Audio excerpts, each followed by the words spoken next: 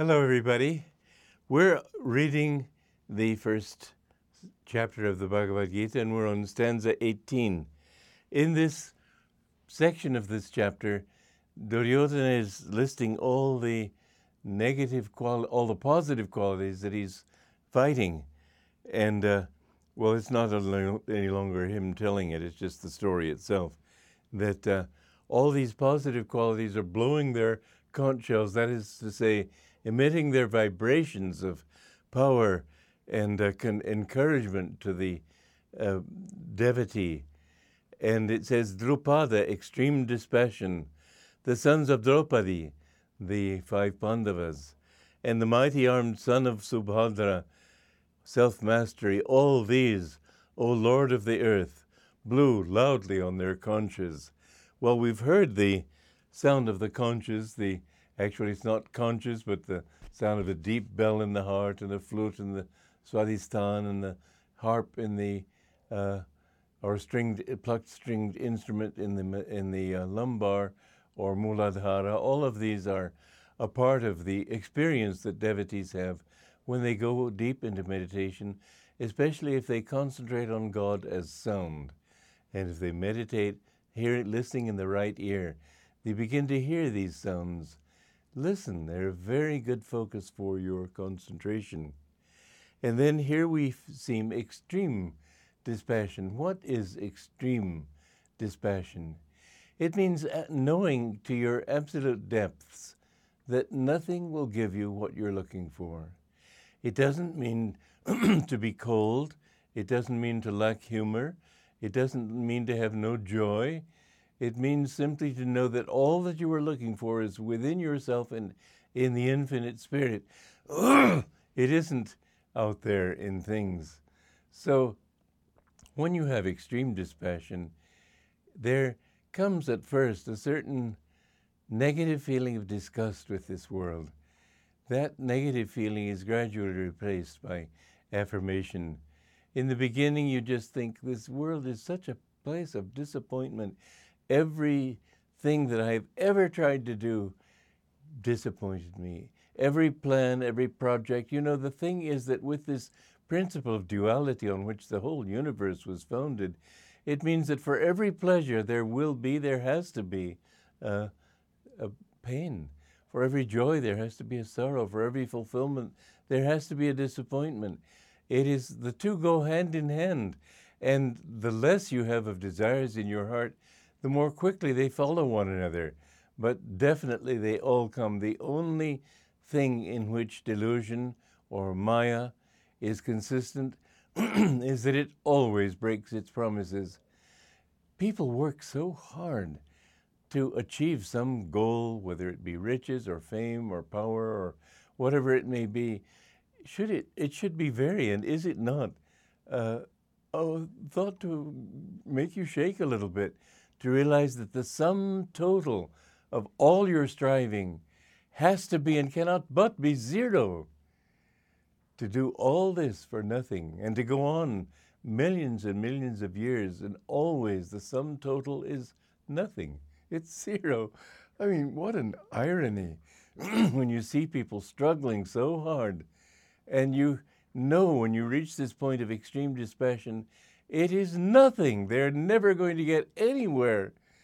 And you may say in outrage, well, look at me. I'm at the top of my profession now, or I'm famous as a writer, or I'm a wealthy man. Or most people who talk like that are on the downhill slide already.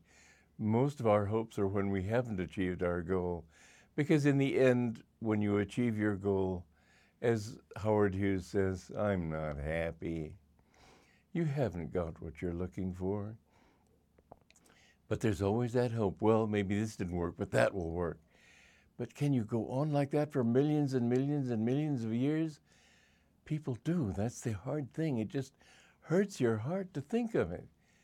Because what they all want and what all of you want, what everybody wants, is Satchidananda, bliss, ever existing, ever conscious, ever new bliss. And the worst mafioso, the worst criminal, that's what he really wants. That's why we have to love everybody, because they all want the same thing.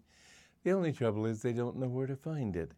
And they think they'll get it by murdering people, by stealing from people, by getting power over people, by getting revenge over people. It doesn't work. The sum total of all your striving, put this in your heart and write it in letters of gold, of flame. The sum total must be 0. And so when you develop that, there comes into your heart a certain disgust. I remember when I was young and I saw all my friends getting married and expecting to have a great career in radio. I don't think television was really an active thing at that time, but in all these other fields that people were looking for, and they thought they'd build nice homes in Scarsdale and settle down and have parties and have a good time. But you see them in their old age. If they're not disappointed, it's because they've compromised. And I thought, that is not for me. But I didn't know what was for me. I didn't know at that time that there have been saints in this world. I didn't know that you can find God. I just knew that this wasn't going to work for me. And I was really, I have to say, absolutely desperate. And when I found Autobiography of a Yogi, it was the day I put my mother on the ship to join my father in Cairo, Egypt, to where he had a job working. And the day I found it, oh, it was such a relief. And I read it between tears of laughter and tears of greater, tears and laughter, tears of joy and laughter of greater joy, or vice versa, any way you want to put it. I remember I saw that he didn't eat meat, then I wouldn't eat meat. And I've never eaten meat since then. And he was a monk, I would be a monk.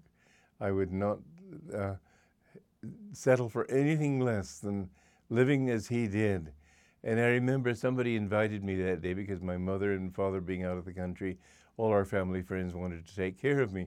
So they invited me over for dinner. And the first day when I had decided to give up meat, I was given chicken a la king for lunch, and it was a bit embarrassing, but I pushed the chicken bits aside and ate it. I didn't want to hurt their feelings. And the next day, somebody invited me to his home, and his mother had made hamburgers. Well, that I just had to refuse. And he'd also very thoughtfully provided me with a date. And I sat as far removed from her as I could, because I had decided if Yogananda was a monk, I would be a monk. And I took really the next bus after finishing this book. I took the next bus 4 days and 4 nights across America from New York to Los Angeles, where he was living. And as I've told you before, the first words I said to him were, "I want to be your disciple." That was 61 years ago, and I've never changed. But my extreme dispassion, which was extremely rejecting at that time, has become joyful. I don't need to reject it. I don't want it. And so you find that people, when they progress spiritually, their progress becomes not dour, but very affirmative. You see that you can enjoy yourself everywhere, and everything is an expression of divine bliss. It's a wonderful experience. So extreme dispassion has its negative side, but in time it has its positive side. And remember, it also is not cold toward other people. In your dispassion, you feel a deep desire to help other people to find the truth. And so